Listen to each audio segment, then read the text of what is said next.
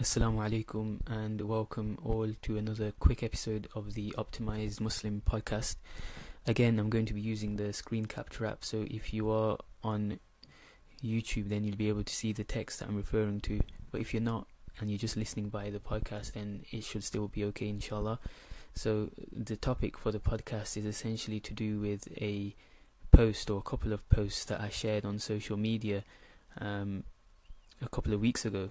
And one quote was by Imam Ibn Jawzi and also Imam Al-Ghazali, may Allah grant them Jannah. So essentially it's to do with looking after your diet and physical fitness, and I asked the question of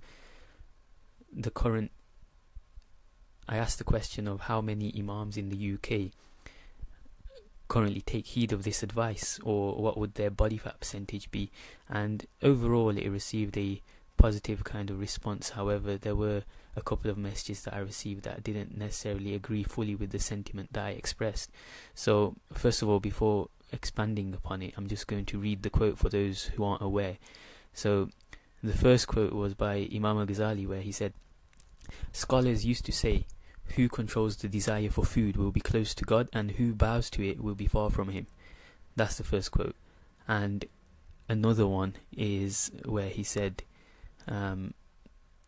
or it was said of Imam Al-Ghazali that he considered the stomach and genitals to be the dominators of our desires. If they are kept in control, all other limbs are kept in check. And this is where I asked, what is the average body fat percentage of Imams across the UK, or Muslims for that matter, but especially Imams hobbling up the mimbar? And then I move on to a quote by Imam Ibn Jawzi, where he said, "When looking for a teacher, I would make sure that he was physically fit. If he wasn't, I would not study with him. How could a person teach me to discipline myself if he can't control his diet?" So I shared this, and obviously for people who have studied Imam Al-Ghazali's work and the emphasis that he puts on food in his Ihya, and also some of the other scholars like Imam Ibn Jawzi, these are scholars from 8-9 centuries ago. This is nothing new. However, I think currently, because of in the UK we're just used to this image of Imams, and we don't seem to think it's as much of a big deal as previous scholars might have thought. And obviously, to add some nuance to the post, because obviously there's only so much that you can write on social media, and there was someone who rightly pointed out that obviously you don't necessarily know their situation, and that's all accepted, and that's all obviously part of the nuance that I was referring to in my post. There are going to be obviously people that are disciplined and that do take care of their diet, but for whatever reason, whether it's genetics or hormonal or some other illness, physically it may look like they don't take care of the diet, and that's where we obviously have to be open-minded and not judge. However, the point I was making is that in general, the point stands in that Imams or Muslims should obviously be healthy, and they should have a physical appearance that also reflects that. In general, that should be the standard. Obviously there's going to be exceptions.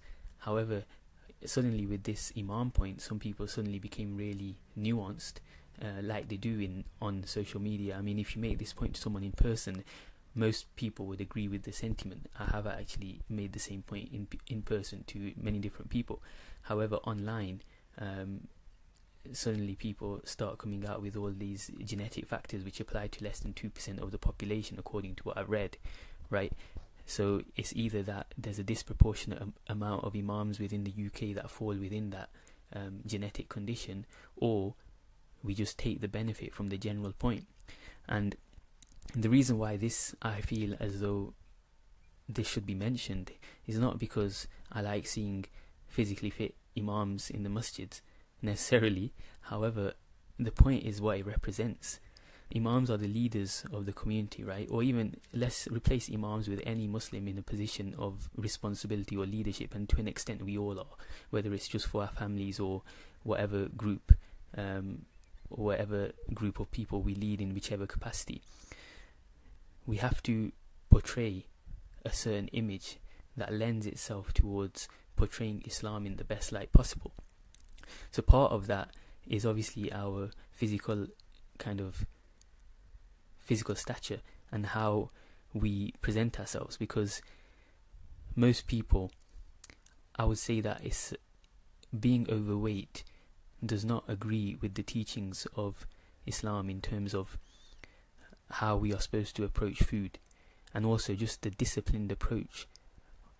No one can deny that Islam is a religion of discipline.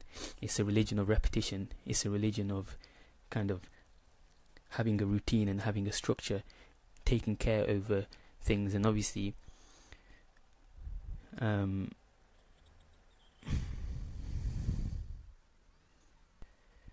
and embodying a level of self-control or self-mastery.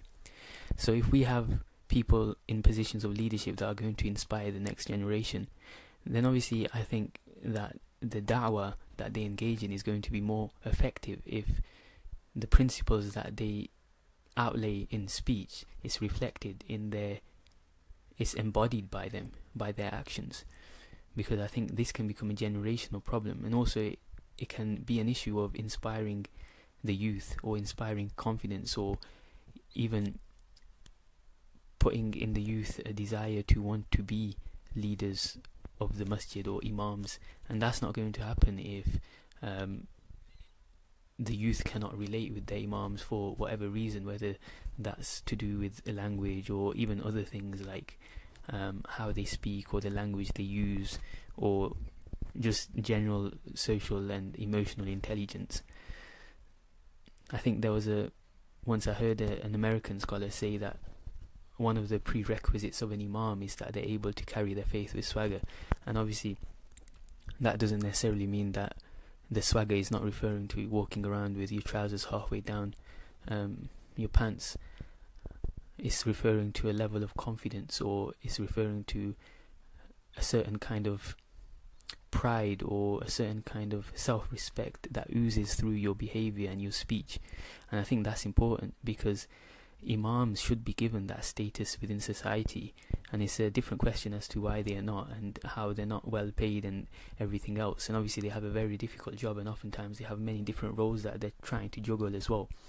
However, it's something that, again, looking at the future of Islam and the future generations, imams should be the beacons of a community, whereby they're afforded that level of respect and they're afforded that level of status. Nowadays what we see is that imams can barely even speak freely, because if they do, then the good old committee might have an issue with them, and then they're always under this constant threat that their livelihood may be at risk, right? So that's another issue in terms of having this aura or image that can inspire confidence, or can inspire a certain kind of aspiration amongst the community or the youth, right? And then the third point that I was going to mention is that Muslims in general, not just imams, we should at least try to excel in permissible pursuits that are kind of Islamically aligned, but also they seem to align well with the current social kind of context or currency.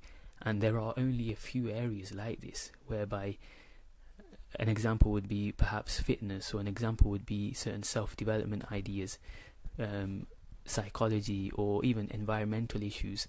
These are certain areas that Muslims could be at the forefront of, rather than engaging in other things to try and get in with the culture, like TV series or movies or games, which I'm not saying they're not permissible, but obviously in terms of priorities, or in terms of what is beneficial overall, I'd say those other things mentioned probably take priority over this.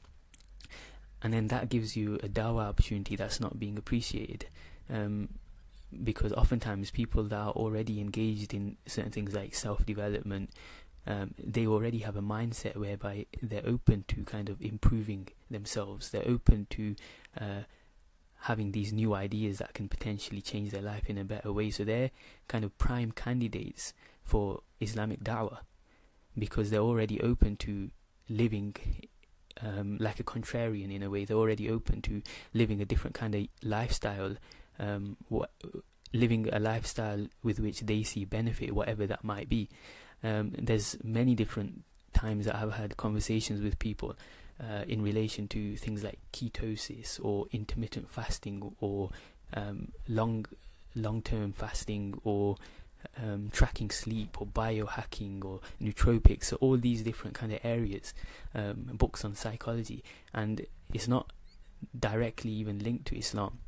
However, it gives you an opportunity to do da'wah in your own way or in an indirect way, or even if you don't even have that in your mind. Obviously, as a Muslim or as a visibly practicing Muslim, you're still going to have that effect on them, on whoever you're talking to. So I think this has gone on longer than I intended, and I don't know if I made the point clearly. Just to clarify, obviously the point is not necessarily just about Imams. It was more a general point. I think any point that I mentioned applies to Muslims in general rather than just Imams, but as leaders of a community and as kind of the beacons of a community, I think they should take more responsibility. And again, if you benefit or you like these ideas or you think that these ideas would resonate with someone, then please do share it. Again, the good thing about this podcast and so far is that there's nothing that I'm selling. There's nothing like, oh, if you click the link you can join this course or anything like that. It's just an idea that I think can benefit Muslims and the way they think, and that's what this podcast is geared towards. And I appreciate your feedback, so reach out to me on social media. I'm probably most active on Instagram, but all the links will be in the description below. And Jazakallahu khairan for listening.